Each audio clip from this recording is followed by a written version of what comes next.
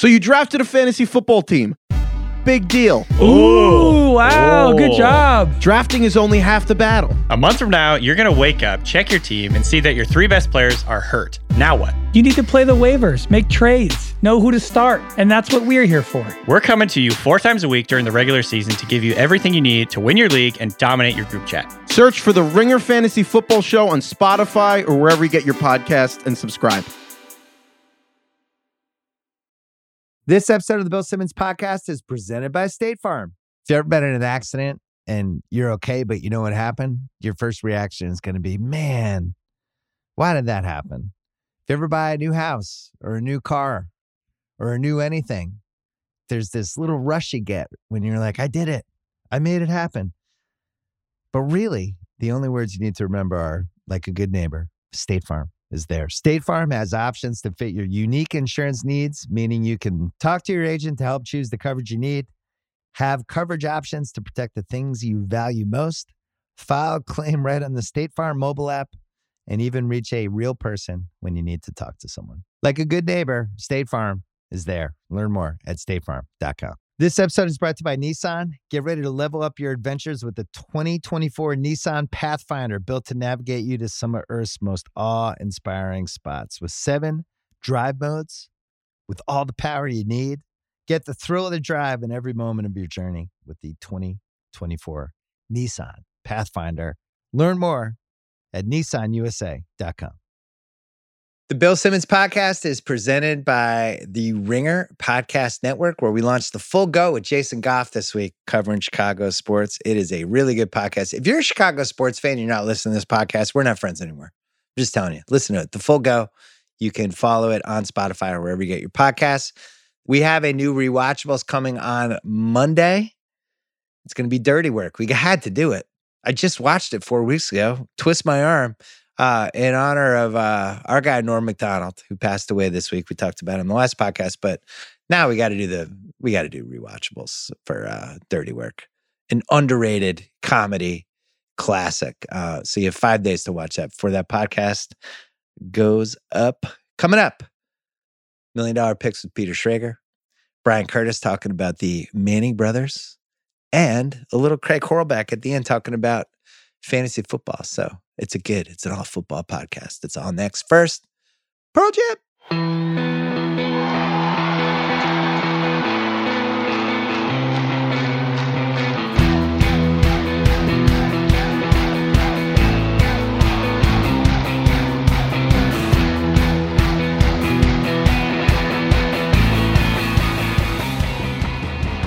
All right, Bryan Curtis is here. We've worked together. Has it officially been 10 years? It's 10 years, right? Wow.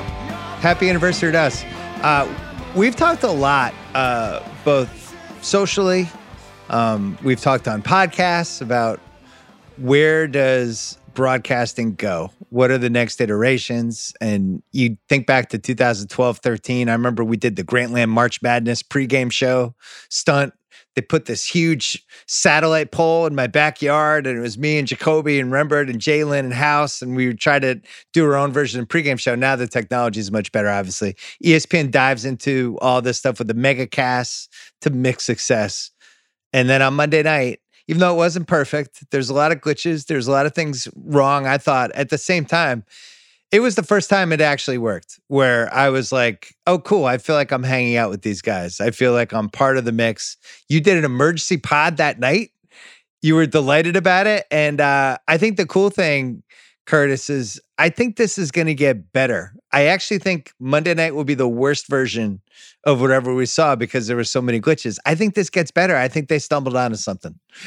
I completely agree. Isn't it weird to see an experiment on sports TV that's a hit right off the bat? Yeah. Where you're like, wow, that worked. Isn't it weird to see an experiment on ESPN that's a hit right off the bat? Where you're like, oh, after everything that's happened this year and in years past, they got it right. All the things they got wrong over the last year, and then they fucking nailed one out of nowhere. This is in the win column, right? A lot in the loss column, and this is in the win column. It's amazing to me. We can talk about why it worked. I think, first of all, Peyton Manning's really good at television already. But did you notice how he was not only doing color, but he was also doing play-by-play during that whole thing. And I feel a lot of these alternate broadcasts, the thing I don't like is that I lose the game. Like at some point I'm like, I don't know what's happening.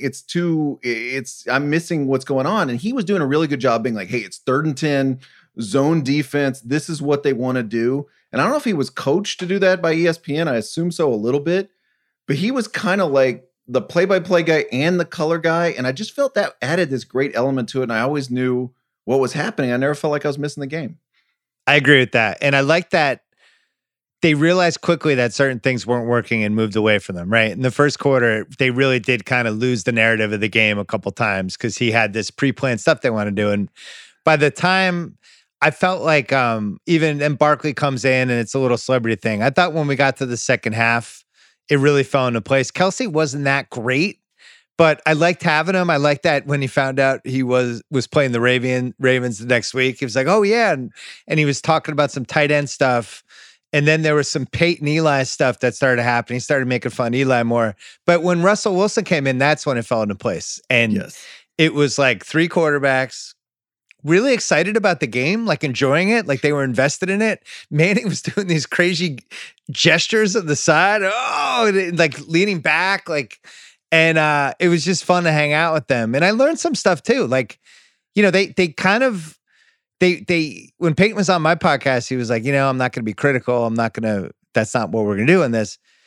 If you read between the lines, they were pretty critical of Lamar. I felt like in the second half where they were basically saying, yeah, just play zone and don't let him scramble. And then, you have to make a play. And you read between the lines, it's like, yeah, that you could stop this guy if you do this. And then when he couldn't kind of get it going down the stretch, it didn't seem like either of them were surprised. So that was the stuff. I think their way of not just picking apart quarterbacks without picking them apart, but then knowing what the defense was doing. And that's what he predicted on my podcast, that they know the defenses so well. They were really able to explain what was working and what wasn't working. I felt like I learned more from the broadcast. So I know it happened 3 days ago, but I had to talk to it about you because I just thought they stumbled onto something that I now think other people are going to botch, and there's going to be some horrible, horrible, horrible imitators of this. I'll tell you the best piece of criticism is in overtime when Derek Carr throws the interception in the end zone, and it looks like the Raiders have just thrown the win away. And you look over, and he was doing the Manning face. Yeah, he was. He was doing a Manning face on behalf of another quarterback. He transferred it. It was unbelievable. He looked so pissed off, and it was this face of, how could you do that? Well, it's the same thing with the false start on the 1-inch yard line. And Manning was like, he was a quarterback again. Like, oh my God. He gave one of those. Just like the cardinal sin. I loved how nervous he was. He was, they made fun of this, but he kept scratching his head in the back, which I think was a nervous tick, because as the game got better, he just kept going back here like he had dandruff, and he was in the first few seconds of a dandruff commercial. And I think that was Peyton just being very into the game. I think that too, there's very Tony Romo quality to all this, which is the Romo thing beyond Romo predicting plays was he was actually excited to be at the game. Yeah. And he reminded everybody in TV, hey, if you act like you really want to be here, fans are going to enjoy that, and they're going to feel like they really want to be there. Peyton and Eli, too, felt like they really wanted to be there. That was a huge part of it. And they didn't overpower the game, which I think is the key thing. And I think whenever I've seen people try this in basketball, the guys, there's way too much energy, and they start to detract from it. And I think with this, it felt like we were sitting on the couch with them, which is the goal. You want to feel like you're a fly on the wall. Like him and Eli are on a Zoom, and there's random people popping into it, but ultimately they're just hanging out watching the game. It didn't feel overproduced. The first part felt overproduced, but by the time we got to the fourth quarter, there was some stuff that I think they'll fix. Like they just kept talking over the guests. They didn't understand. Like we're doing pods all the time on Zoom. We know like if you're talking and I start talking, the audio is going to cut out. There's all these bad things can happen. So you kind of have to, as much as you can, have back and forth, but you still have to lay out. And they just weren't doing that. Eli especially. Eli was just fucking talking over everybody. They'll fix that. But other than that, I thought it was pretty close to where it needs to be. And ironically, there was a hierarchy with the Mannings, which probably exists in real life, right? Just in the broadcast, how that worked compared to the big brother, little brother thing. Yes. That to me was almost the most fascinating part. It's like, okay, Big Brother's going to talk the most. He's going to talk like 75% of the time. And Little Brother's going to sit there and watch Big Brother and go, when am I getting in? When am I getting in? Ooh, I'm going to get my little jab in here, get my little analysis point in here. That was fascinating to watch. It was really good. Was Eli smarter than you thought he was going to be? Because at some point, he was exactly who I thought he was going to be. And then other times, he would have a really astute point. I'm like, oh, Eli. Yeah, and a really killer joke, right? Like when they were making fun of how big Peyton Manning's helmet was, and he was like, Peyton's helmet with the Broncos, would you rather have it filled with $10,000 cash or quarters? Right. Such a really savage joke that just slipped by everybody. It was good. It was really funny. I think, so here would be my advice if they asked me. I would only have one celebrity. If you figure like you have 4 celebrity hits or 4 guests, I think 3 of them have to be football, and then you can roll the dice with the one celebrity. I think where this goes wrong, if this becomes like a late night show, and now like, you have, it's William Peterson from CSI, like that's where it goes wrong. I thought the fact that Wilson came on was so great. I would have quarterbacks on as much as I possibly could with this. And you pick the celebrity, it's got to be a celebrity who likes football. And, like Barkley's a degenerate. He probably bet on the game. Maybe he mentioned that. I missed it. But you have to have people that are actually invested in the game. It can't be, I'm sure what they're getting now is all of these PR people and managers and people volunteering their clients, right? Like so-and-so would love to come on that, whatever. You don't want to mess up the football vibe because that was a really high level football talk. All of the thoughts that we had about they would try to be really general and more so, try to appeal to everybody. It was the opposite. They were like trying to appeal to you and me.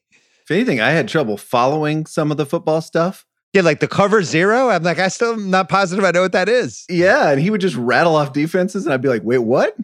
Right. What are you talking about? That would be my note. Maybe just dial that down a smidge, right? Or at least the terminology down a smidge. It felt very podcasty though, and the one thing I'd say about the production, there were some funny parts when Ray Lewis was in the middle of this 2-minute long anecdote, and they just went to commercial. Right? Yeah, well, we didn't miss anything. I did kind of like that it felt a little unpolished because they didn't even throw it to commercials. They would just go to a commercial. Sometimes I felt like I was even hearing the director counting down. Did you hear that during on the television? I wasn't against that. Sports TV can be overproduced and too polished. We've talked about this before. It can start to feel like it's not a human conversation anymore. It's just like all these things going on. And I did like the fact that it felt a little unpolished. And I do kind of want it to stay like that. I'm amazed that ESPN let that happen. But I think this was really outsourced to Manning's company, and he had the creative control over it. And that's, the biggest crime with ESPN is the overproducing, too many producers, producers making it the producer's telecast instead of the talent telecast. I liked hearing the director in the background. I wouldn't mind if that person eventually became the Gelman. What was that guy? What was the guy's name from Regis and Kathy Lee? Gelman, yeah. We just kind of know him in the background, and he's just counting down stuff. It was interesting with Ray Lewis. Russell Wilson, he's been on my podcast. That's what he's like when he's on those things. Ray Lewis has always felt like a missed opportunity for me with TV because he becomes like this really loud, high energy evangelist, Ray Lewis, which just doesn't seem that authentic. That was kind of hanging out with Ray Lewis, and it was unpolished and he had too many long monologues, but that was about as good as I've seen him on television. I don't know. That's not that much of a compliment, but didn't you feel like that was the best performance from him that he's had? A lot of those guys were deferring to the Mannings. Yeah, which I thought was what created the vibe because they were like, "Hey, I'm here to support you, right? I'm Andy Richter here. Well, maybe Eli's Andy Richter, so I'm the next guy. I'm Fred DeCordova, over in the wings or Tonight Show reference." And I thought that did kind of work. And by the way, what's been the biggest problem with Monday Night Football for a long time now? You and I have also talked about this. Way too much football on television by the time you get to Monday. So you just I love watching football, and by Monday night I am completely worn out. Unless it's a great game. So you kind of need a different product. Well, how do you feel if you're the other guys? The guys on the main channel? What do you tell Steve Levy, Brian Greasy, Louis Riddick the next day? I don't know. I don't know what the answer to that is. Now, those guys are not like Joe Buck and Jim Nantz in the sense that they've been around a long time. Like I think this would have been a really interesting conversation at Fox if you had said, "Hey guys, we got the Mannings and they're going to be against you on FS1." I think it'd be wait, what? Or NBC or CBS. I think that would have been very different. I think because that crew is really young. But you know what? I had this thought, and I'm not firing anybody here, or I'm not getting rid of anybody, but could that show be the main broadcast of Monday Night Football? Flip networks. Could it be? So you're just basically you're putting the Manning brothers on ESPN and the other. I think they're in a good spot with what they have, but I think down the road, yeah, you're right. Maybe. To me, the most exciting thing for me is what I've wanted forever, which is if you're ESPN, you have all these channels, or if you're Fox and you have Fox and FS1, how do you counter program this thing you're paying billions of dollars for, right? So you have Monday Night Football. What even makes sense to have on ESPN2? Like once you get to December, you can do college basketball, and they're like, that's a different audience. But for the most part, you might as well just double down on the football audience anyway. And if you can pull even, I don't know, 500,000 people over to just be fascinated by the Mannings things. Like my wife was kind of intrigued by it. She's like, this is kind of like a podcast, huh? And I'm like, yeah, I guess it is. But to me, it leads to innovation that I think, where it gets dicey and what they'll try to push it toward is ESPN Plus, but that would make it a lot harder because now I can't flip channels with ESPN Plus. Like I'm kind of stuck on ESPN Plus. I don't know how to fix that. And for the Mannings, that right now is linear TV. Those guys are so big, right? I think you put the gambling, alternate broadcast on ESPN Plus or the blimp broadcast. I don't know if the gambling I don't know if as much as you know, I love gambling. I don't know if the gambling broadcast works. I think I really was trying to think like, all right, what made this work? All right, the Manning brothers had good chemistry. That's hard to find. It's hard to find two people that have good chemistry. These guys are really famous. Peyton Manning is one of the most famous quarterbacks ever. Eli, 2-time Super Bowl champ, God to the Giants fans. So now we're pulling in that dynamic. And then the fact that it was so laid back and so football heavy, I just liked it more than the general broadcast. And then when you flip back to the other broadcast, it was like, it just felt like all-time missionary position for a sports broadcast. You're like, oh man, the camera angles are slightly better. Yep. The production was a little better, but it just wasn't as entertaining. So I've been thinking about like baseball, I think has the most growth for this because especially like you think with the local TV stuff, like our broadcast, the Red Sox can come and go depending on who the color guys are. But if they had multiple broadcasts for that and they got kookier and kookier, that would be really fun. Like if they try to have it more funny. Basketball, I think has a really high upside, but I also think has the highest downside. Because I just keep thinking of like that KG, that Area 21 thing that just didn't work. There was so much energy, it kind of suffocated you. Hockey would be the same no matter who was doing it. But what do you think? What do you expect? Like what's next? Because everyone's ripping this off. I think golf is a really good idea too. I'd add to the list because I think let's say when Phil Mickelson kind of gets to the retirement zone. Don't you just want him just kind of going on his own broadcast? I mean, you could put him on CBS and he'd be great, but I kind of want him. I just want the Mickelson broadcast. So it's just him. He never leaves. It's him and somebody else, and that's it. That would be interesting. You're right. I think that'd be really good. It has to be the right people because, and baseball's good, but I was trying to think like who would you really want for a 3-hour baseball game? Who could really roll with it and pull it off? That's where you need like actual celebrities. Yeah. You almost need like non-baseball people. It's funny, you mentioned golf. I think I'm the most satisfied with golf broadcasts of all the play-by-plays. I think CBS does a really good job. I like when NBC has it. I like hearing from the people on the ground.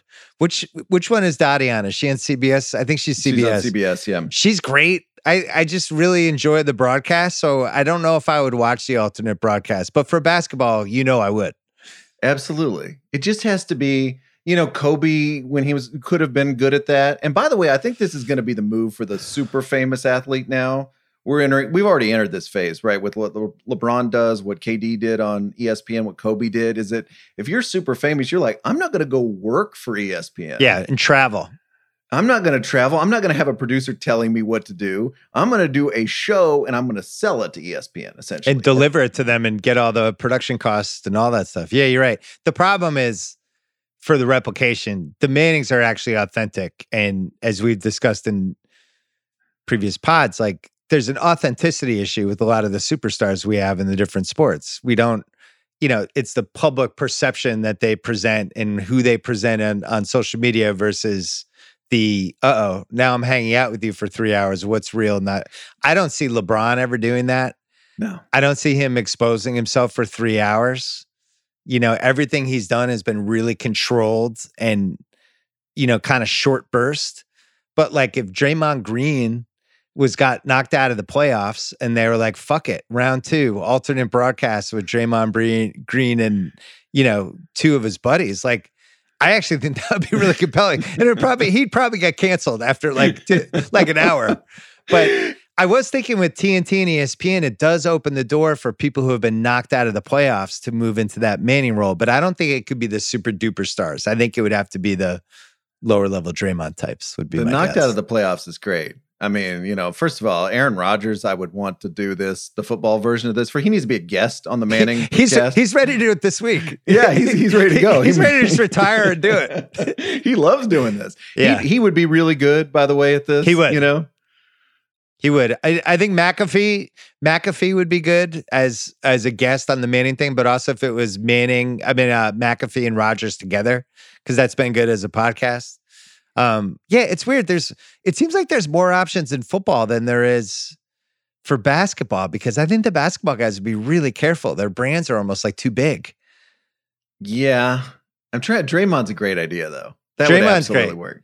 Like, I love Curry. I had a really good time doing a podcast with him. I think he'd be pretty careful doing especially like basketball. They're always trying to pit people against each other. So he says one thing and now it's like, oh, Curry slams so-and-so, and it turns into like professional wrestling.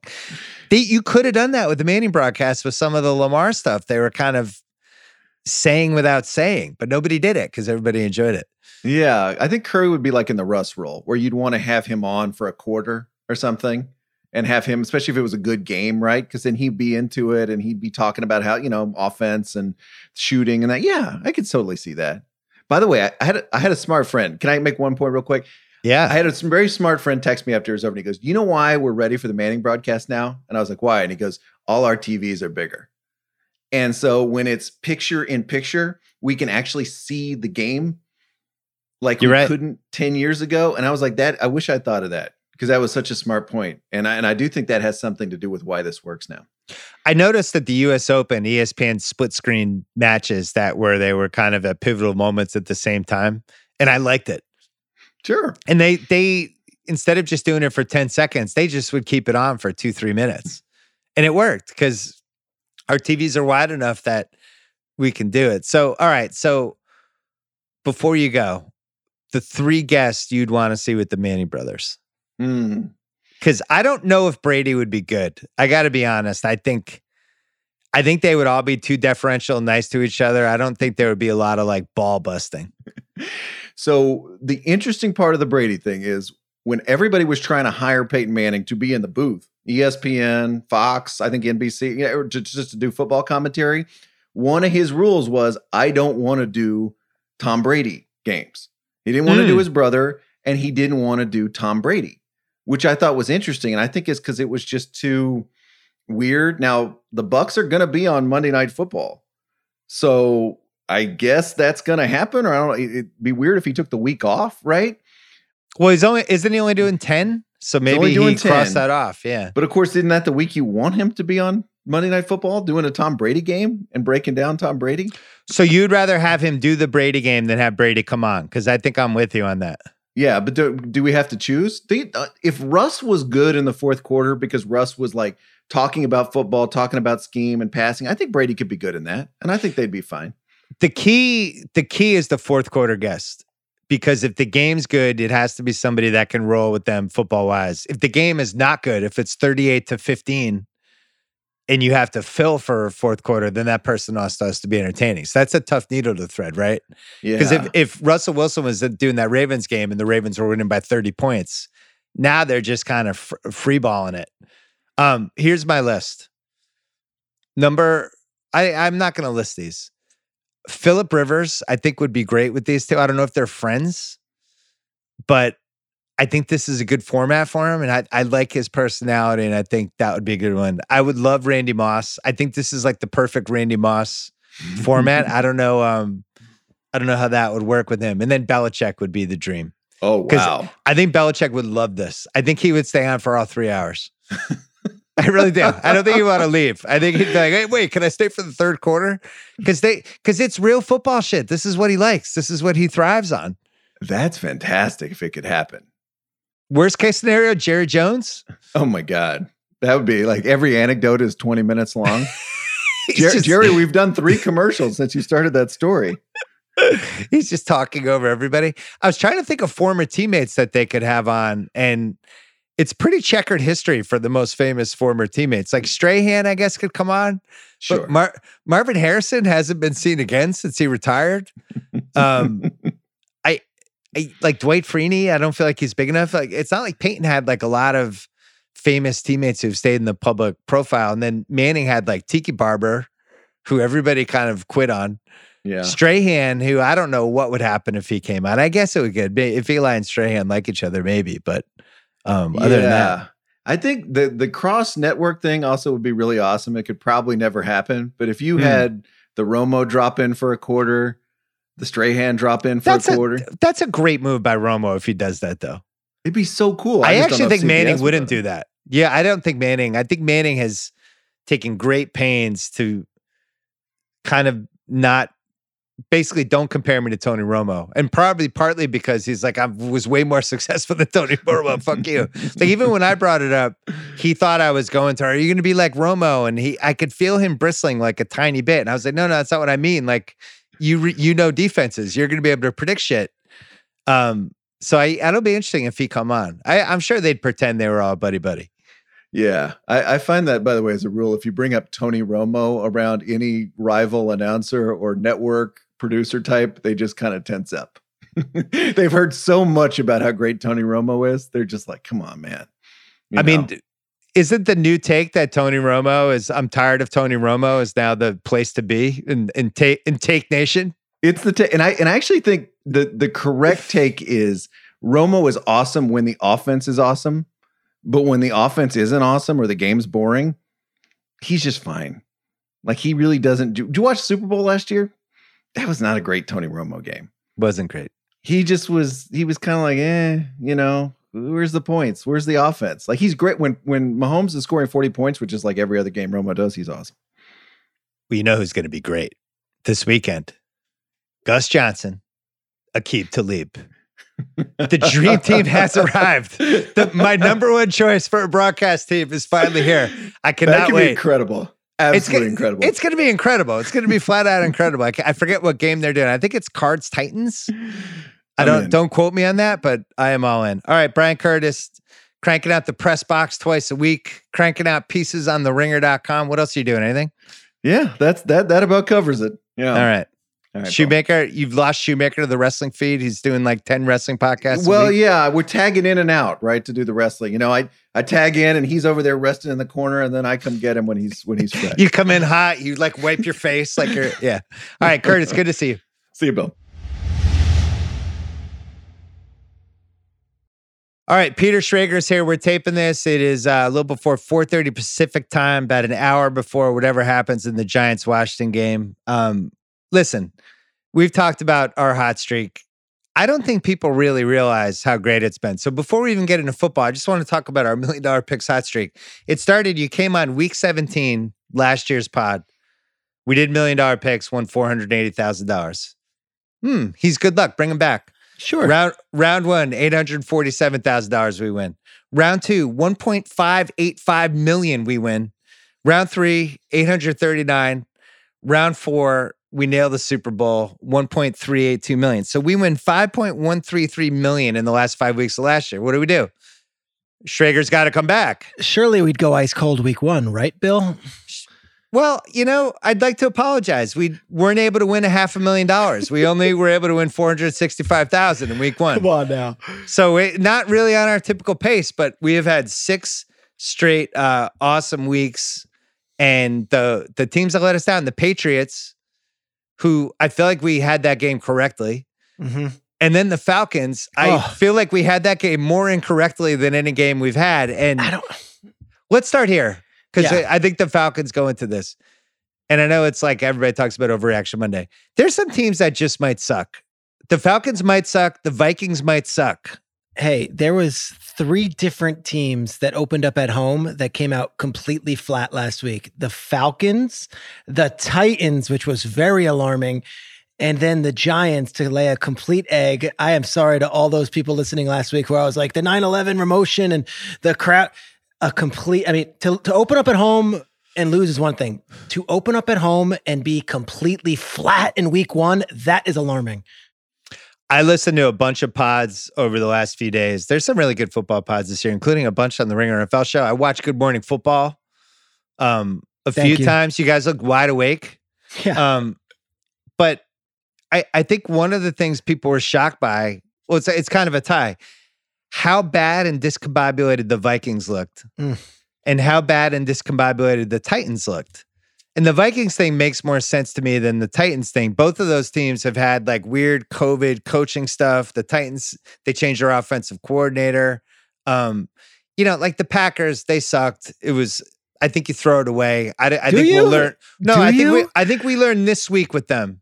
Here's my thing with the Packers. Oh, let's hear it. Okay, this is good. No, go. All right. So, all the summer, the drama, whatever. Then in August, they have a couple good practices and everyone's like, it's all good. Put them in pen. They're going to be back in the Super Bowl and it's fine. LaFleur has been 26-6 in the regular season as the Packers head coach.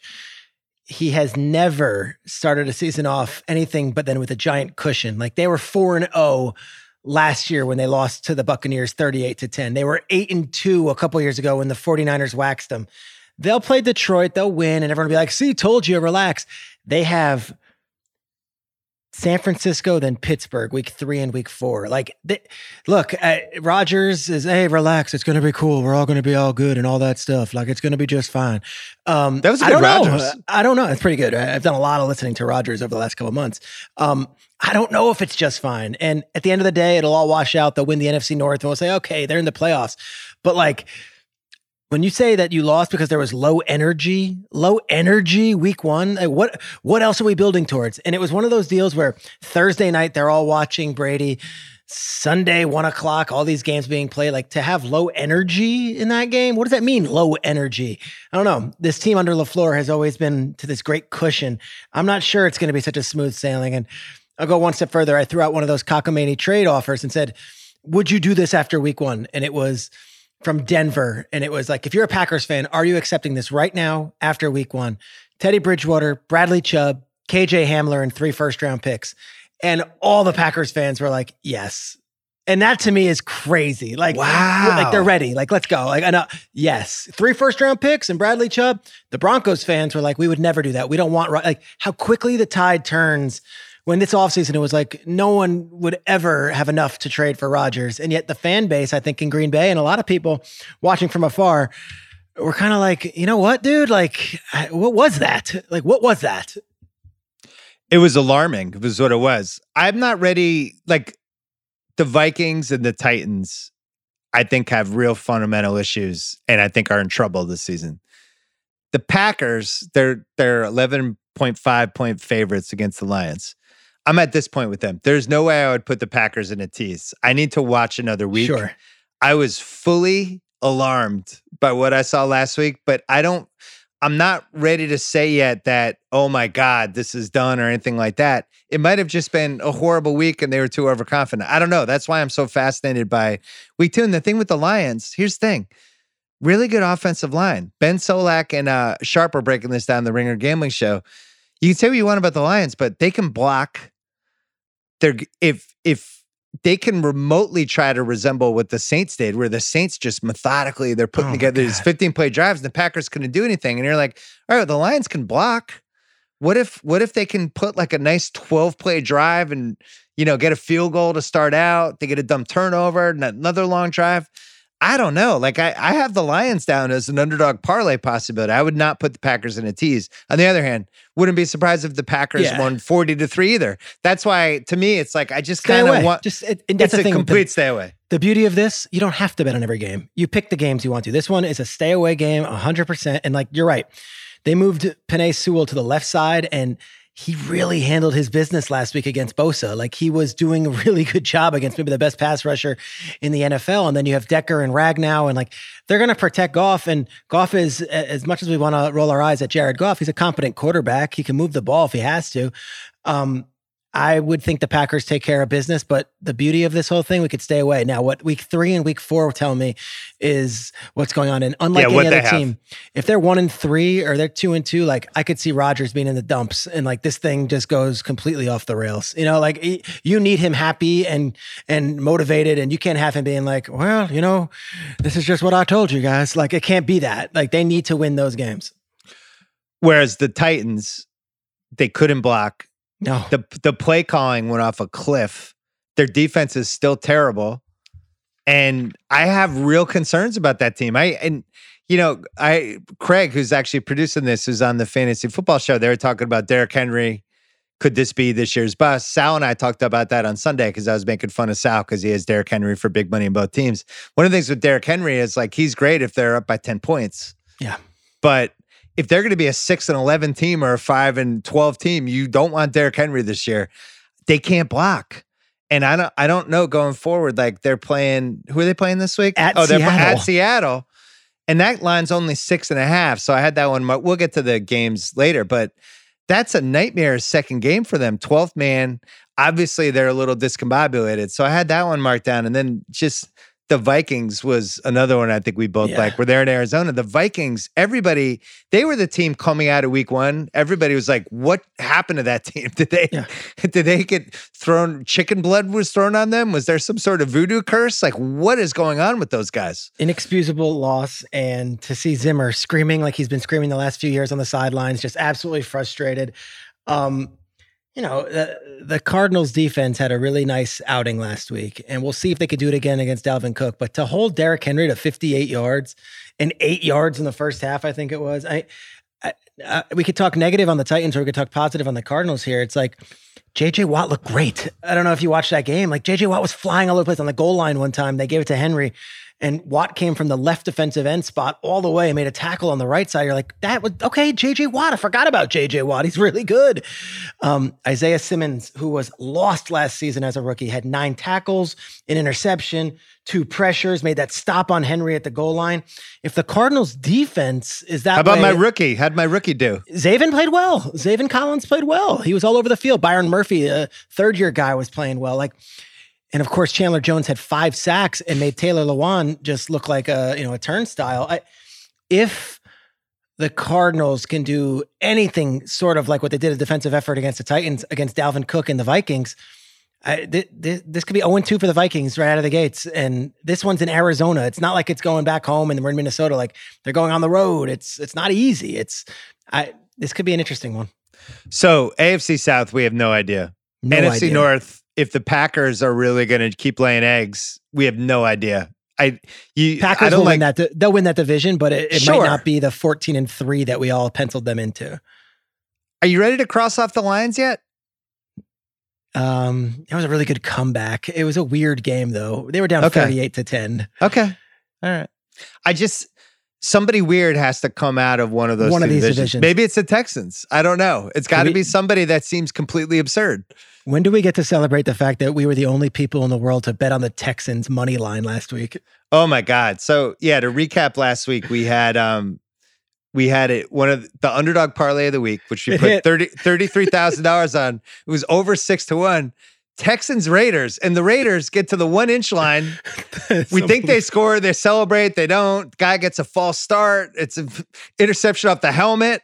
Monday night. So I travel on Saturdays to Los Angeles. I do the Saturday show. I fly back to New York from LA. I come back Monday. I do a whole Good Morning Football. I'm like, all right, Monday Night Football. Let's see. And then it just happens to be the longest, best game ever. And we got the Manning brothers who I know you're talking to Curtis. The first quarter I didn't think was lights out. And then by the end of the game, I'm like, please don't stop talking. I love these two. Yeah, like they were getting into the rhythm. That game was the craziest ending. And I get the feeling a lot of people on the East Coast didn't get an opportunity to really watch it because they were just footballed out. But like to have the false start on Leatherwood, who is one of the most debated first round picks in NFL history, then to throw the interception right through Willie Snead's hands, then for the forced fumble, and then for the touchdown. Just a crazy win. And the fact that it was the final piece to our $1 million picks week was like the most jubilant I've been at 1 a.m. in the morning in quite some time. And a fascinating Lamar game, right? Now, wide receiver core, not exactly great. He's down to his third, fourth, fifth, and sixth receivers. I get it. But rooting against them, wanting the Raiders to win because we had our underdog parlay of the week. I just wasn't scared of him when he had the ball in late in the game. And I don't know whether it had to do with the weapons or the fact that the Raiders were kind of playing him correctly and keeping him in check and not sending the house at him so then he could scramble around. All of a sudden he's running for 30 yards, which he ended up doing once or twice. I just didn't feel like he was going to beat them. And I'm really wondering, I've been saying this for a couple of weeks, if this is a year from hell season for the Ravens. All the fucking breadcrumbs have been dropped, culminating in that Monday Night Football game. It's crazy. They're up 14 at one point. I mean, okay, you say that about Lamar. Let's flip the table or flip the script here. 29 seconds left. Derek Carr gets the ball down 3. Is there any confidence he's going to lead them? And he does. Like weird things were happening. And It's true. But there was one thing with that. They couldn't cover Waller. They had no chance. They couldn't. At that least one was with Carr, Edwards, but I had confidence only because it was like they threw to Waller 20 times and he caught 18 of them or whatever. And the other 2 were thrown behind him. He was wide open the whole game. So I was like, well, maybe Waller can get open. Yeah. I guess. And they were then double teaming Waller and sending the house. Wink Martindale sends the house on literally every play. And then they just got this guy, Bryan Edwards, 3rd round pick from last year's draft class, who made some huge plays down the stretch. That Raiders game was really fun. We could talk Ravens. Raiders going into Pittsburgh on 6 days when the Steelers have 7 days doing their home opener. That is the classic Raiders dramatic win. And then the next week, Raiders just get absolutely, pushed around, whatever happens. Well, what do we make of the Steelers? Craig, can you join the Zoom for a second? Get in here, Horlbeck. What's up? Craig's a Steelers fan. Craig, it felt like you should have won the game by 20 points. You left a whole bunch of stuff on the table. I don't know if I liked how your quarterback looked. And then there were these crazy Najee Harris stats after the game where he played every snap. 100%. Every time he'd like 75% of the times somebody hit him behind the line before he's able to get over the line of scrimmage. Yeah. And then it just seemed like I thought Sharp and Solak did a good job of breaking down. They had this incredible scheme with Allen where they just didn't blitz him. Yep. And they just like Jedi mind tricked him and did the whole thing. Are the Steelers good? Well, after the first quarter, I was like, oh, they're going to lose 14 games. Like Ben couldn't do anything. And I was like, we're screwed. And it down 10. Oh, they looked awful. And then they started using Claypool a little bit more. They still don't use him enough. I don't know why they throw to Juju way more than they did Claypool, but it was all defense. I mean, the punt, if they didn't block the punt, they'd probably lose that game. But they basically just used the same thing the Bucs did to the Chiefs in the Super Bowl. They got 4 guys to rush Allen, and they out-schemed them. They had the whole offseason to plan. I think the Steelers' defense is going to make them like a 10-win team still. And if Ben can stay upright, they'll win like 10, 11 games. But offensively, I still don't feel good at all. Bill, I took the Steelers to make the playoffs this year. I know we did our podcast before this season. I said Steelers and Seahawks are my teams that no one's talking about. Let's go with them. If you were to bet right now, Pittsburgh is still plus 310 to win the AFC North. I think that's a good bet. I still like Cleveland the most. I was impressed by Cleveland in that loss. I know they shit the bed and, it was the classic dumb Browns-Chiefs game that I guess we're just going to have every year. But I thought they hung with them, and I thought they did what they wanted offensively for most of that game. What was a better win, though, than the Bills being the Super Bowl pick, everyone taking them, and the Steelers going in there, regardless of how it looked? They start 6 rookies, including their amazing punter, Presley Harvin III, who is going to be a superstar with just everything he's got going on. 7th-round pick out of Georgia Tech. But I look at what the Steelers did, and I'm like, all right, this is a coaching deal where Mike Tomlin is a really good coach, and he's not going to have his team come out and be outmanned. And they heard all the talk this offseason about them not being what they used to be. And quite frankly, I think they heard that the Bills were supposed to go to the Super Bowl. Like, all right, let's go ruin their dreams. Week 1 to this week, you get the terrible towels going, you get the renegade going, you get the whole thing going. I feel like Derek Carr on a game going into Pittsburgh. Steelers could be 2-0 after 2 games. And suddenly we're like, oh, Pittsburgh, of course, Pittsburgh. Well, you think week 1 is always tough because you have so much time to plan for it. And especially when it's a rival, you can even put more thought into it. They caught a huge break with this Raiders. If this was a normal situation, I would love the Raiders as an underdog parlay. But the Raiders were playing, it was like a couple hours ago, 1 a.m. on Monday night. They're playing, or 12:30 a.m., whatever it was. And then they have to play the 1 p.m. Sunday game. That's too brutal, man. Tomlin's got a history of like losing these weird ones. I think they lost to the Bears a few years ago. So I was going to ask you that. You know, it's going to happen in the next 5 weeks. It will happen. They're going to lose a terrible game. I don't think it happens week 2. I think they win this game. I think they take care of business in this game. And then we're talking Steelers for the next several weeks because their defense is really good. Melvin Ingram is a guy that no one else wanted, did not get many. We had 8 pressures in that game and looks healthy. And he's on the other side of TJ Watt. And I think Melvin Ingram might be an upgrade from a recovered ACL Bud Dupree. Like, it might be an upgrade. You go right down the list. Minka was amazing. Devin Bush, TJ Watt. Their defense is going to keep them in a lot of games. And no, the offense didn't look great, but they're on the road in Buffalo. I feel like their offense will find itself, and Najee will be just fine. They can get pressure without doing crazy blitzes. Yep. Cam Hayward. That's a short list. Yeah, that's a short list. Are there less than 5 teams that can do that? Yeah, I mean, maybe San Francisco and Tampa. I mean, that's, Tampa. Yeah. I'm hoping my Patriots can get there. Yeah. I always appreciate Craig's honesty about the Steelers. He's, you know how the fans of teams can go one of 2 ways?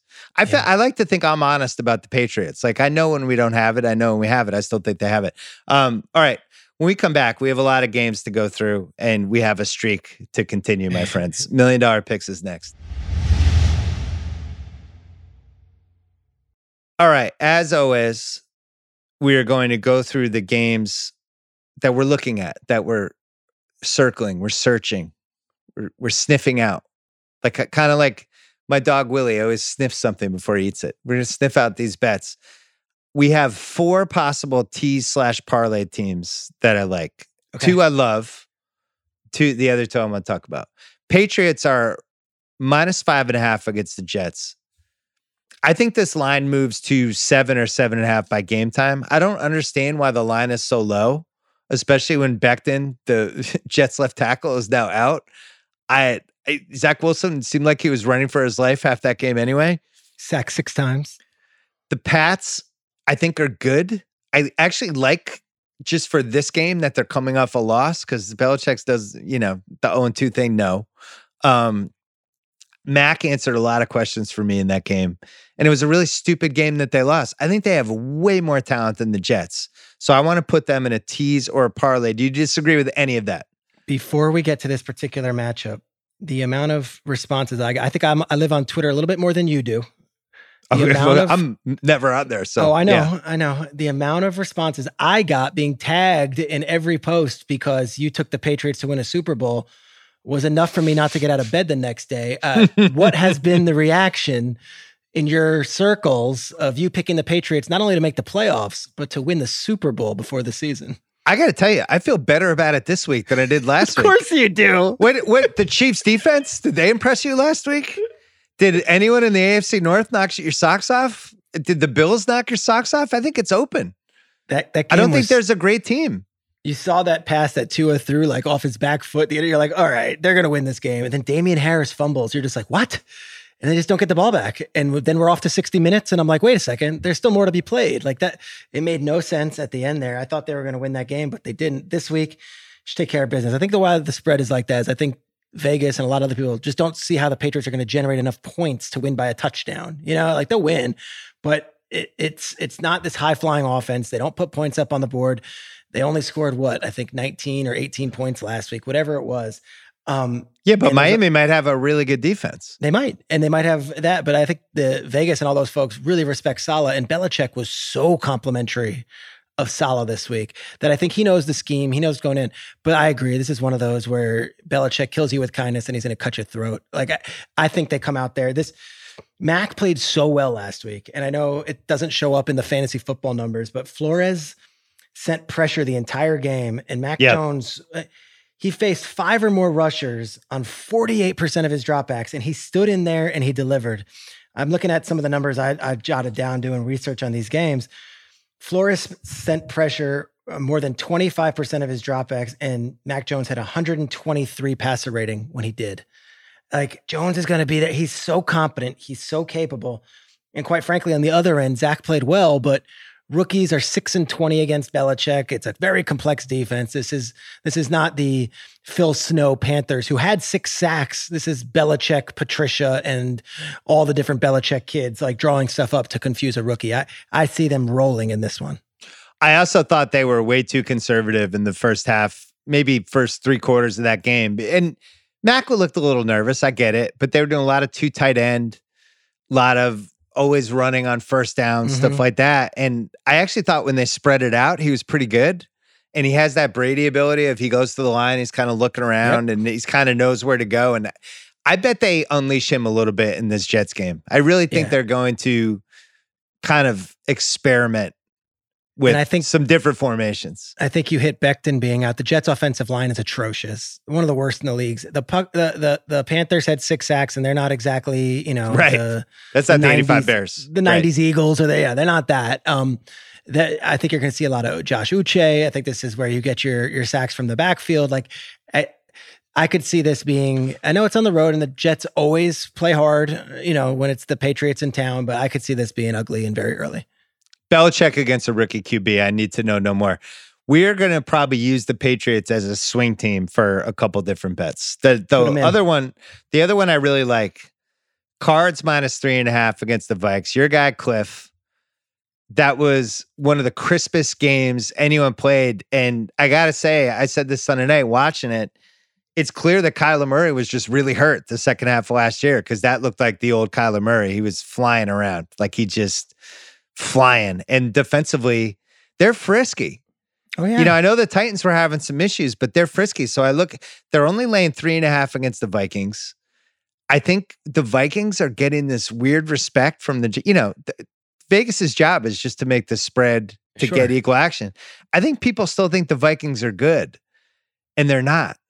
It's not a good team. They're not well coached. I think Zimmer has to be in the running for a first coach fired. You can't overstate what an abomination that week 1 loss was and how bad they were. And then the Cards, at least for September. I don't know. I was surprised that line wasn't like Cards by 7. Vikings defense was the worst it's ever been under Zimmer last year. And then all off season, they're built up the defense. They're healthy. They've got what they need. The defensive, they gave up 27 points, 370 yards, and could not do anything to stop Joe Burrow and those guys down the stretch. So if that's the case in week 1, it was embarrassing. Here comes Cliff, who you say, my guy, he is my guy. I talk to him all the time. And all the Reddit people are going to be like, enough with Schrager name dropping his friend. No, I'm telling you, here's the deal.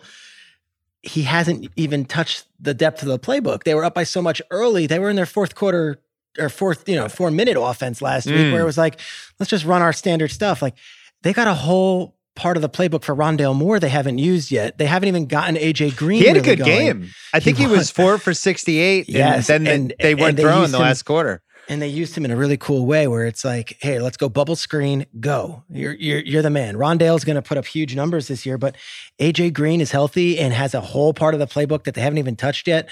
I feel like this was, oh my gosh, we're beating the Titans by this much early on. Let's just call off the dogs and not show anything on film. They have a whole other part of this offense. So Kyler, who was running 50 yards in the backfield and then completing passes, is just an insane thing to watch. It's September. He's healthy. He hasn't been hit yet. This one to me is Cardinals. And I think yet again, they put up a lot of points on a Vikings defense that was supposed to be much better this season. And they're at Jacksonville next week, we should mention. So As you know, we love narratives here on $1 Million Picks. The 3-0 Cardinals feels like a narrative. A fun one. Oh my God, this NFC West. Could we have 4 playoff teams? We could. Wait, could we have 6 playoff teams for the NFC West? One thing I loved about that offense, because the offensive line had its bad moments last year, especially down the stretch against San Francisco and LA. Last year, Kyler had an average of 3 seconds when he was under pressure before he had to throw the ball.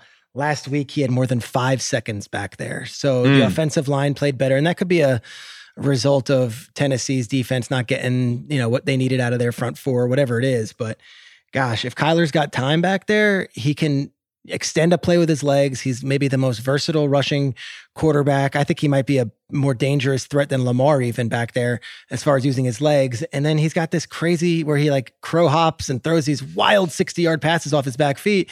He's got 4 receivers that are all really good. And Christian Kirk was one of them. Really like the receivers. I like the Rondale Moore addition. So they're only 3.5 over the Vikes.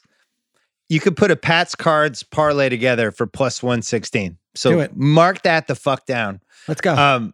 Next 2 that we have to mention in the Tease parlay group: Seahawks minus 6.5 against the Titans. You really have to believe that the Titans are just not. Well, let's talk it out. The Seahawks, they're minus 300, 3-1 odds, or you could put them in a tease. There's red flags with this for me, which is why I had it third.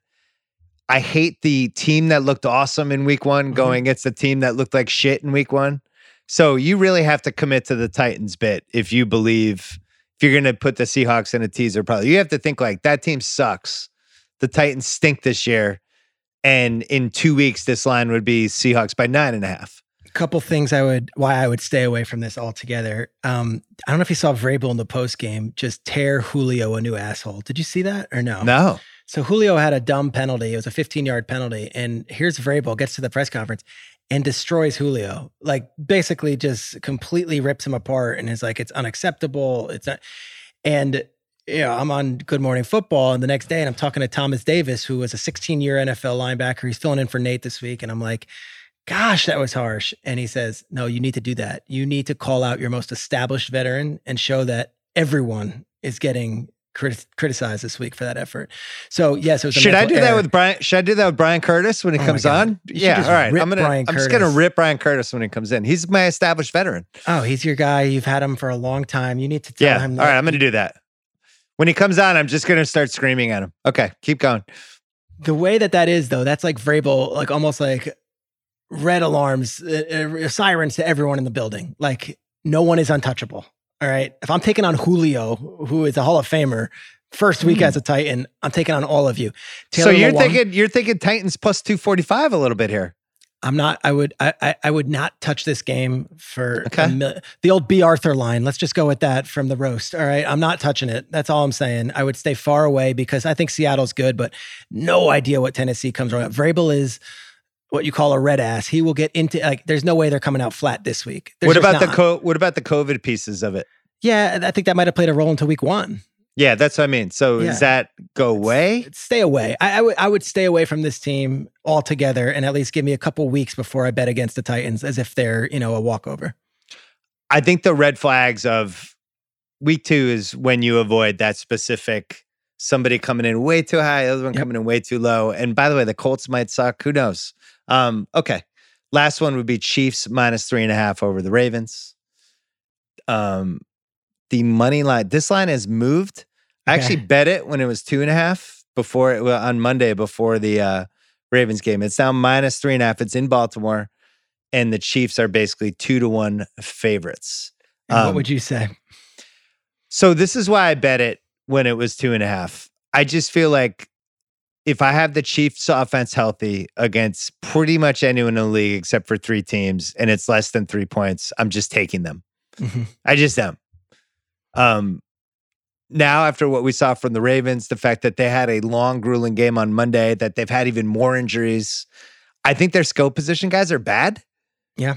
And Mark Andrews is one of those where it's like Mark Andrews. It's like, all right, big contract, 3 catches, 20 yards. Is he better than like TJ Hawkinson? Mm-hmm. Is he better than Tyler Higbee? I don't know. I just think the Chiefs are better. I think they have Lamar's number. And I think it's Ravens 0-2 panic time. Now, the question is, do you want to lay the 3.5, or do you want to put them in a parlay where it's like the minus 198, or you put them in a tease, something like that, so you don't have to worry about the cheap touchdown, all that stuff? I think the Chiefs win. That's my premise. I think they win the game. I don't know about the spread, but I think they win. What do you think? That place is a hard place to go into at night. Fair. Sunday night. Mahomes, though. Collinsworth and Michaels. Patrick Mahomes. Patrick Mahomes. My God, Al. My God. This is actually interesting. So obviously Mahomes cannot lose to any of these young quarterbacks. I think he's undefeated against Josh Allen, undefeated against Baker. He's 3-0 all time against Lamar. I looked this up. Brady beat Manning the first 6 times they played. Then I was looking for other rivalries. Bradshaw beat Staubach the first 4 times they played. And Aikman beat Steve Young the first 3 times they played. That's like the biggest differentials of great quarterbacks going up against each other. Is Lamar really going to go 0-4 against Mahomes? Like at home in front of their audience? I guess I would push back. Is Lamar a great quarterback? That's I'm fair. not sure he is. That's fair. I wouldn't put him in the Mahomes class. That's fair. I think the Chiefs win. I would feel a little nervous about the 3.5 or 4.5 spread. What is going on with the Chiefs defense, in your opinion? Because that was the most, if you're going to take Baltimore in this game, you're going to take them because the Chiefs defense looks so bad against Cleveland. Couldn't stop him. Honey Badger was out because of the COVID. He was actually fine to play, and then they didn't dress him. Frank Clark, obviously. And then, all things that we hear all offseason is just how good Nick Bolton is and how good, wow, Chris Jones is going to be defensive player of the year. He looks unstoppable. And then the same things happen with the Chiefs where they're down in the fourth quarter and they need Mahomes to pull a rabbit out of his hat. And he does every single time. I don't think we're ever going to see a steel curtain like defense from the Chiefs. It's just not built that way. So do I see Lamar running all over them? No, but I do see the Ravens putting up more points than you would imagine, as far as, on paper, here we go. Chiefs, of course, they'll blow out the Ravens. The Ravens will keep up with the Chiefs. I mean, what if they just play a zone the whole game, have a spy for Lamar, and just be like, bring your skill positions at us. We don't care. Yeah. We're not afraid. Marquise Brown, we're doing this on Thursday. He might not go on Sunday night. They have been you're right. They have just been stung by the bad luck. And I think the running game is actually fine. Tyson Williams played well. Latavius will be all right. They're fine because of the scheme. But gosh, to be out there without Marcus Peters, you really felt it. I felt like Derek Carr was just, picking them apart in the fourth quarter. Marcus Peters is such a big player. Humphrey on the other side is probably the better overall corner. But Peters is your game breaker. He's your interception guy. He's your pick 6 guy. And to lose him with he's also got a certain, zest for it on the field where he's a talker. And I don't know, Ravens defense might not be what we thought they were going to be either. So 2 ways to go. You can just do a Chiefs Pats or a Chiefs Pats Cards parlay. Okay. And that would be plus 226. Or 3-team 7-point tees. Bring the Pats down to plus 1.5. Cards to plus 3.5.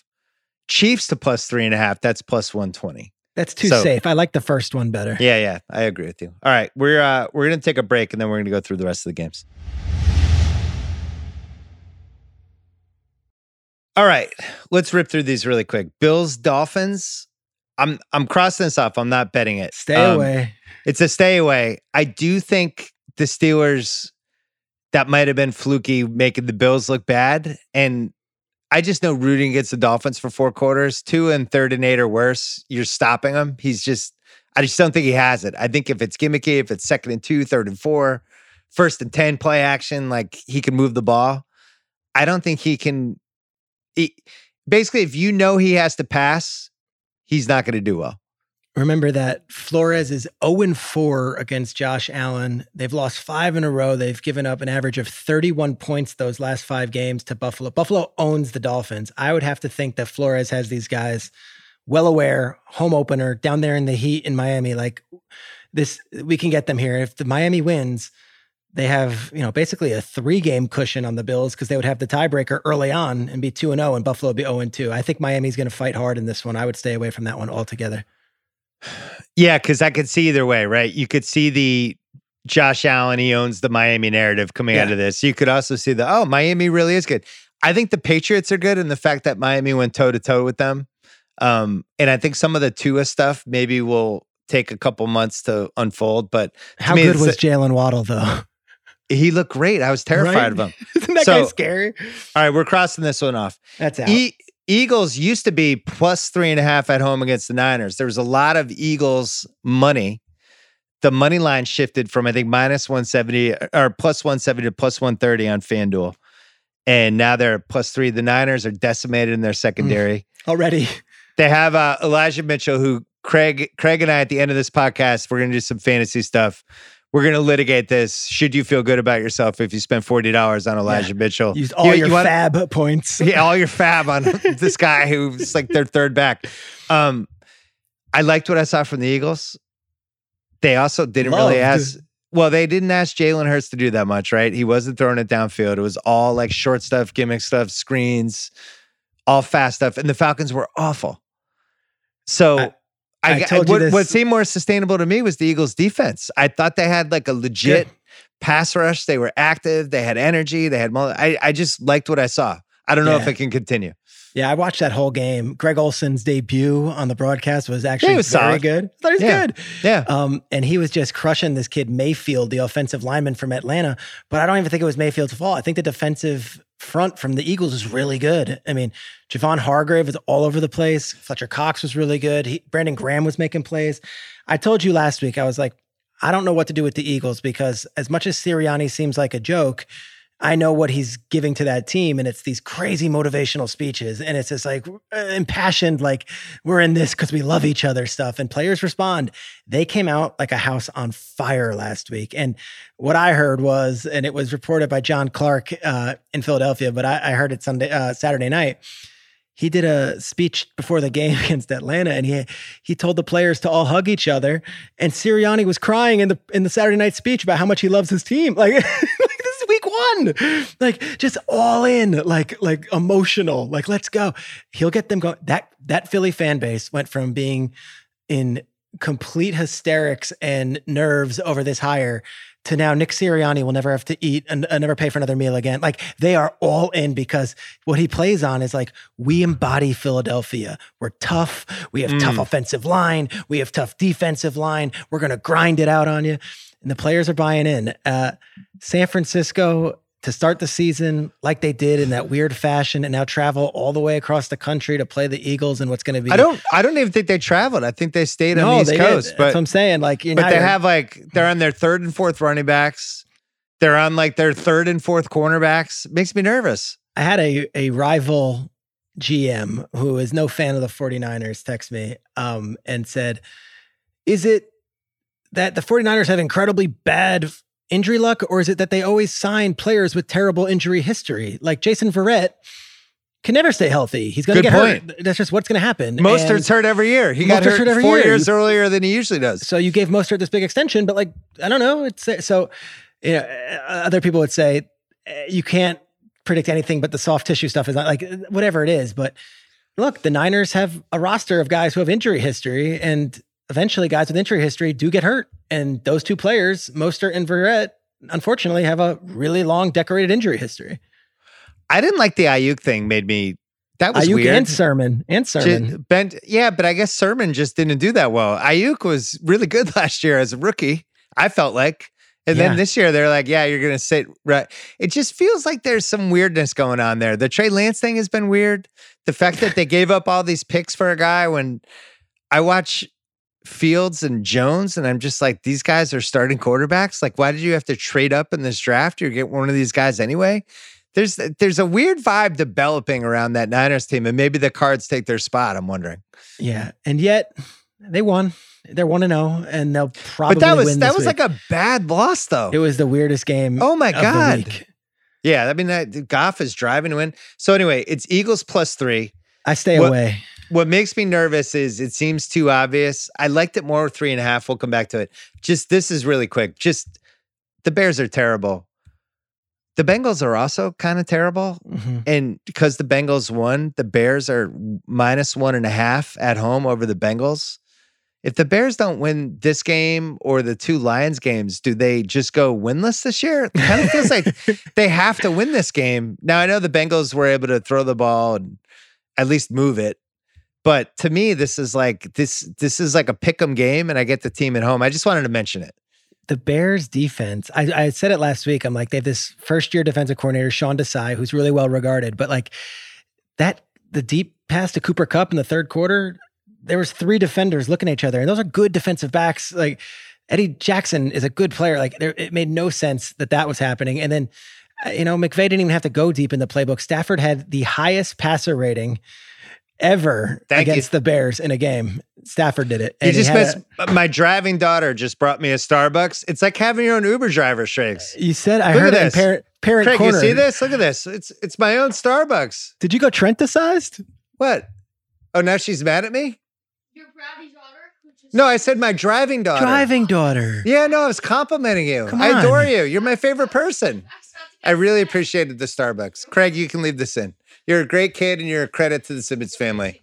No, she can stay. The car hit something.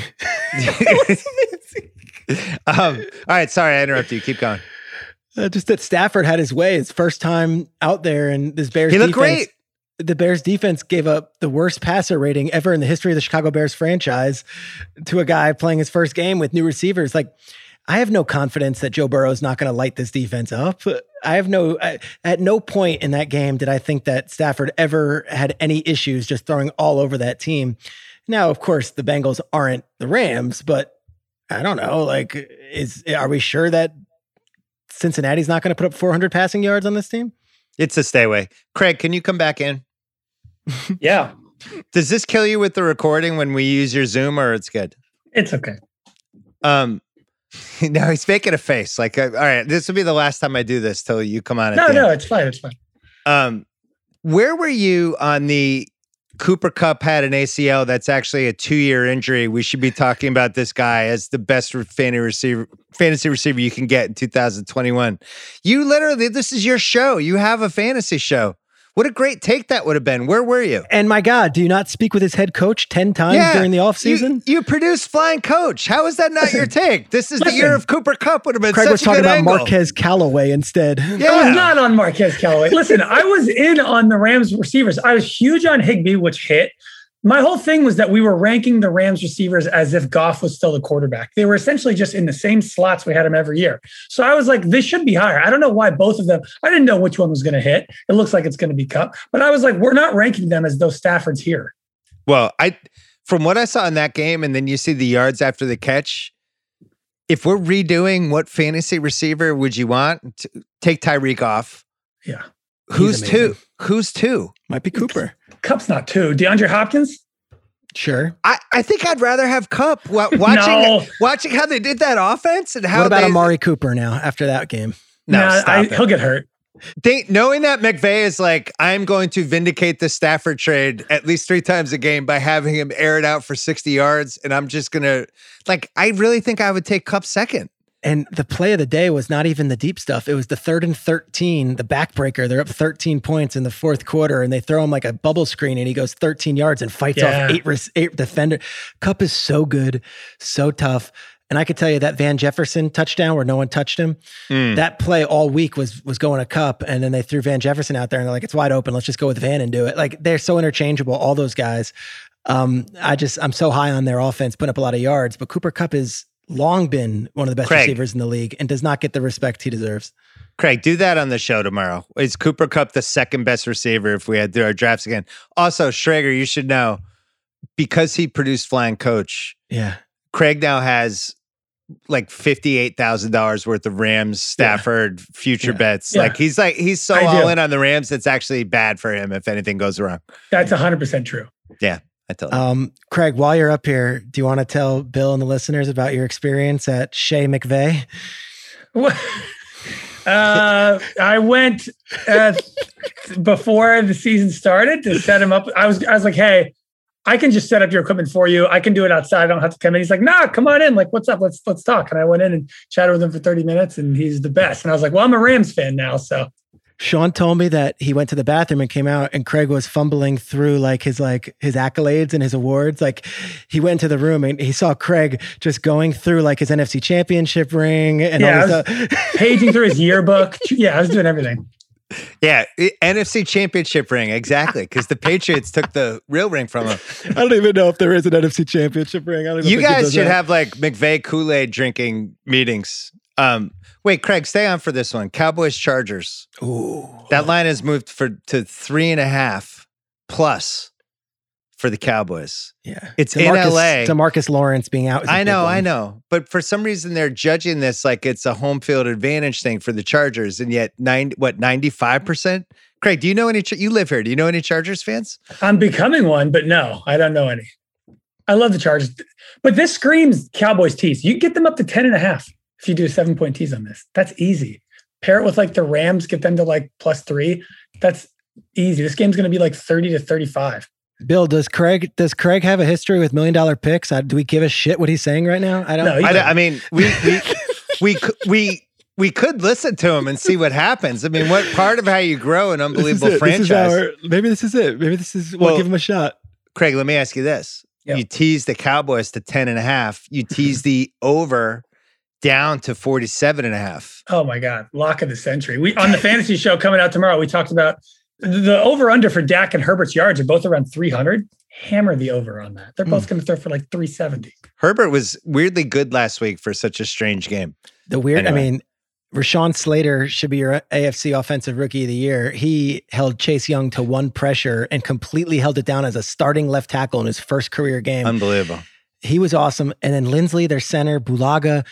The Chargers offensive line is going to keep that pocket clean. I think the Chargers beat the Cowboys this weekend. That's my take. And home field really doesn't play much of a role because it's going to be mixed. I'm with you on, I think this is a stay away as a straight up, but I like the idea of a tease. So we'll get back to that. All right. Thanks, Craig. Love you, Craig. 2 more quick ones. Texans are +12.5 against the Browns. It's just way too high. It's the most the Browns have ever been favored, I think, since they moved back to Cleveland in 99. I don't know if the Texans are bad. Bill, the Texans are going to be fun as hell to watch. They ran the pistol offense last week.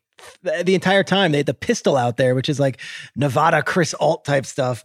Tim Kelly's the offensive coordinator. I don't think anyone talked about the Texans because it was like Deshaun Watson's not there. Well, Deshaun Watson was 4-12 as the starter. I don't know what the rest of the team felt about the being dismissed, but I know that Tyrod Taylor, Danny Amendola, Mark Ingram, Justin Britt, Brandon Cooks are pros. Those are pros. They don't come out and they don't get pushed around and they're not going to get embarrassed by a first-year coach and a first-year quarterback. They took care of business and they were underdogs at home last week. I don't think necessarily that this team is going to get blown out by the Cleveland Browns, even in Cleveland. Tyrod's got a lot of pride. That team has a lot of pride and they play a smart football. If you saw last week, it was like, they just moved the ball down the field. Amendola is still playing, 7th team, got signed about 2 days before the season starts, and he's killing them. Mark Ingram, they have some like old cagey veterans. Oh my God. Philip Lindsay. I mean, I know Lindsay's not as old as those guys, but these guys like Lindsay though. I've always enjoyed him. So listen, Texans +12.5, Lions +11.5. So then the obvious thing would be like, oh, cool. I'll do a 3-team 10-point tease. Browns only have to win by 3. Packers only have to win by 2. And I have 10 free points to move everywhere else I want.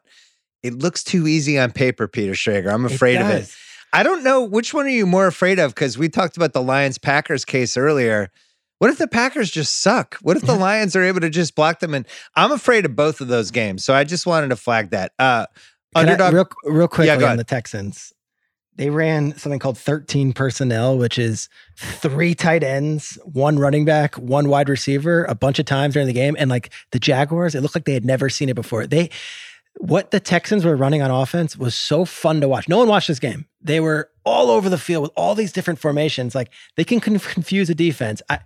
I think they're going to be sneaky competitive in this one. So stay away. Are you ready to have could the Texans win the AFC South conversation yet or no? No, because I saw the Jaguars win their first game and lose 15 straight last year. So I'm going to slow down on the Texans hype. But I know this. I talked to a guy in their organization the night before the game and I was like, so what about Deshaun Watson? How's that? And they're like, dude, it's not even a conversation within the team. They all have their own thoughts on it, but like there's too many professionals on this team. Too many guys. Like Brandon Cooks has been in Super Bowls. Mark Ingram's been, in big games. Tyrod's he's won a Super Bowl ring and he's played. Like, they're not worried about, is Deshaun coming back or not? These guys are all playing for their careers. So that was never really an issue within that building. Do you want to hear the AFC South odds on FanDuel? Yeah, what do we got? Titans minus 105. Okay. Gave up 5 sacks to one guy last week. Yes. Colts plus 140. Probably one of my 3 least favorite quarterbacks in the league. Mm-hmm. Jags 9-1. Ridiculous. Mm-mm. Texans 13-1. How do the Texans have worse odds than the Jaguars? Didn't people watch football? Just beat them. Should we have should we put a Texans 13-1 on? I don't know, man. They're fun to root for. Certainly thought about it. Okay. Underdog parlay possibilities. Dolphins plus 156 against the Bills. I like it. Panthers plus 160 over the Saints. That's a classic. Saints looked awesome. Yep. Oh my God, Jameis. And then it's in Carolina. Is it in Carolina?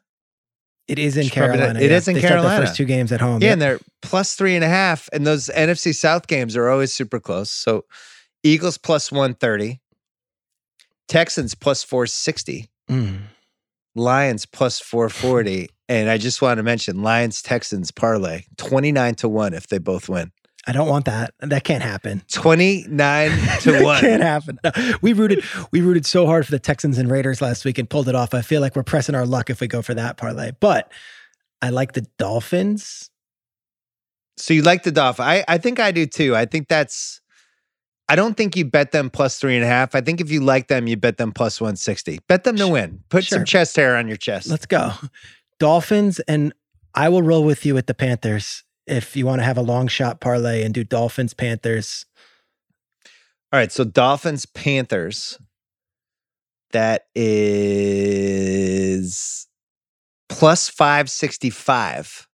You don't want to throw the Texans in there with the Panthers? No, because if we get those first 2 and the Texans don't deliver, we'll be kicking ourselves.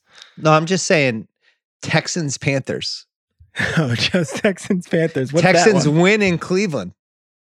Get rid of that, and then Texans Can we do plus this? 460. Can we do That is $100 to win $13.50. Can I suggest one? Can we do Miami win straight up? And then Panthers win straight up, and then Texans keep it within 12.5. And do that as a No, that violates the underdog parlay rules. We'll plus 565. That's what we'll look. All right, when we come back, the $1 million picks for week 2. Yes. $1 million picks week 2. We made $465,000 last week. We're going well when we're like, all right, that was good, but we know we can do better than that. We're about streaks. We're about positivity. We're about plus signs. Plus. Money plus. First one, Patriots. They're minus 5.5 and minus 240 at the Jets. Cardinals are minus 3.5, minus 190 at the Vikings. We're going to use the money lines. We're going to put those together. Pats Cards, plus 116. We're going to bet $500,000. Boom. On that. It's a huge one. Kyler Murray, Mac Jones. Here we go. Pats Chiefs. Chiefs money line plus 198. We're really loading up on the Patriots here. We're going to take the Pats. We're going to take the Chiefs. We're going to parlay them together. And that is plus 113. Yes. We're going to put $200K on that. So now we have $700K on the Patriots. Hey, when they're your Super Bowl pick, why not? Let's roll. We're going to do some sprinkling. I love a sprinkle. We're going to do a sprinkle. 100K on the Eagles plus 3 against the 49ers. Okay. We're going to do it 100K on a 7-point tease. Cowboys plus 3.5. Teasing them to 10.5. 7-point tease. The over in that game against the Chargers, 54.5, bringing that down to 47.5. And we're throwing the Patriots in again. Of course. Why wouldn't we? We're throwing them down to plus 1.5. We get plus 120 odds on that one. And then last but not least, our underdog parlay of the week, Dolphins, Panthers. Dolphins plus 156, Panthers plus 160 against the Saints. Dolphins playing the Bills. Both have to win. We're playing with house money. We won 6 underdog parlays basically last week when we hit on 6-1. So we're putting $33K on this at plus 565. Dolphins, Panthers. So to recap, Pats Cards, $500K plus 116. Pats Chiefs, $200K plus 113. Sprinkles, Eagles plus 3, $100K. Cowboys over. Patriots, 7-point tees, $100K plus 120. And then Dolphins, Panthers, $33K plus 565. You won't let me bet $10K on a Lions, Texans, 29-1 parlay? No. But I love that underdog parlay. Real quick before we wrap, the Sopranos prequel movie. I've got invited to the premiere next week. Are we in or are we out before we even get to it yet? I don't think I've heard you talk about it yet. I'm 100,000% in. I cannot wait. I can't wait. I'm mad it's not just a TV show. Why is it a movie? Why can't this be 10 episodes? What are we doing? They're doing a premiere at the Beacon Theater in New York. And I get all these emails and I'm like, yes, I'm in. I'm going to that. I cannot wait. I cannot. Some of my favorite character actors too are in this thing. It's Joey Coco Diaz is in it. I can't wait. I'm in, bro. It is going to be so good. Well, I cannot wait for week 2 of the $1 Million Picks. We'll see if we can keep the streak going. Peter Schrager, my friend, good to see you. The best. Thanks, Bill. All right, before we go, Craig Horlbeck was pressed into duty today to produce the pod. Nephew Kyle's traveling. He popped on earlier. He's also on the Ringer Fantasy Show with all those guys, producer of the Rewatchables. We texted a lot about fantasy stuff. Elijah Mitchell. Yeah. Went for $40 in one of my leagues and $35 in another one. And people have just penciled him in as the RB1 of the Niners this year. They liked how he looked against the crappy Lions. Mm-hmm. Everyone seems to be ignoring the whole Kyle Shanahan, A, hates fantasy.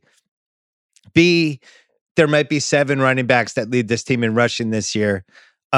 It leads to a good debate, though, of should you just go all in with your fantasy money right away in week 1 if you like somebody? Because I actually agree you should if you like somebody. I just don't think it's for Elijah Mitchell. What you spent money on him. What was your case? I spent $36 on him and got him.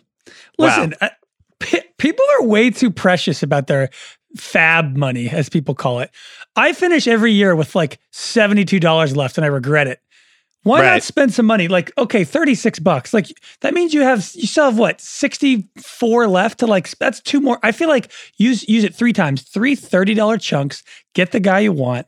I mean, even if Trey Sermon comes back and becomes a guy, then it's a 2-headed beast, which you already people drafted Mostert and Sermon thinking those 2 were going to be the 2-headed beast, and people still took them in the 6th round. So now you're just getting a 6th round draft pick for $30 of your free agent auction money. Who cares?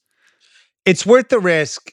I still don't trust him, but Who else I think is there? In general, it's worth the risk. Well, you could wait a week because in my fantasy keeper in baseball, my AL keeper league, I think it was the 2nd week we went all in on this guy, Julian Merriweather, this Blue Jays guy who was throwing 100, looked like the closer.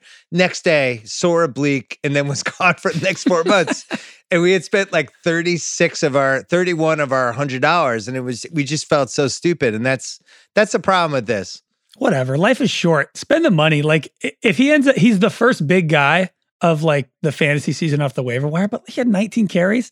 Shanahan was he was just better than Trey Sermon in training camp. I don't know what else you really need here. Even if he ends up splitting time with Sermon, who cares? You got 12 carries a game on the Niners. That's worth it for me. Who else did we like as sneaky pickups? Because I was telling you how I have Juwan Johnson in 2 leagues. Caught 2 touchdowns. Didn't have a lot of targets, but what's cool about him is in your league, you can just get him for $1 if you need a backup tight end because he's listed as a receiver on CBS and a couple other places, but now he's tight end eligible.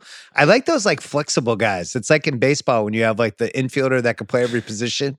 Yeah, it's like Taysom Hill last year when he was quarterback tight end and threw fantasy for a loop. I mean, I feel like it's obvious, but the Denver guys, Tim Patrick, who has an all-time boring name, if his name was Jamar Chase, he'd be getting drafted.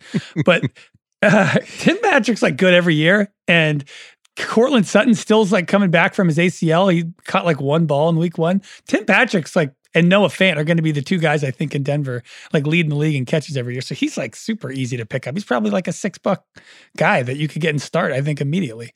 Well, we were all in on Judy this year, and I thought he broke his leg. I was watching it when it happened. It was like one of those, oh no. And then the way he reacted.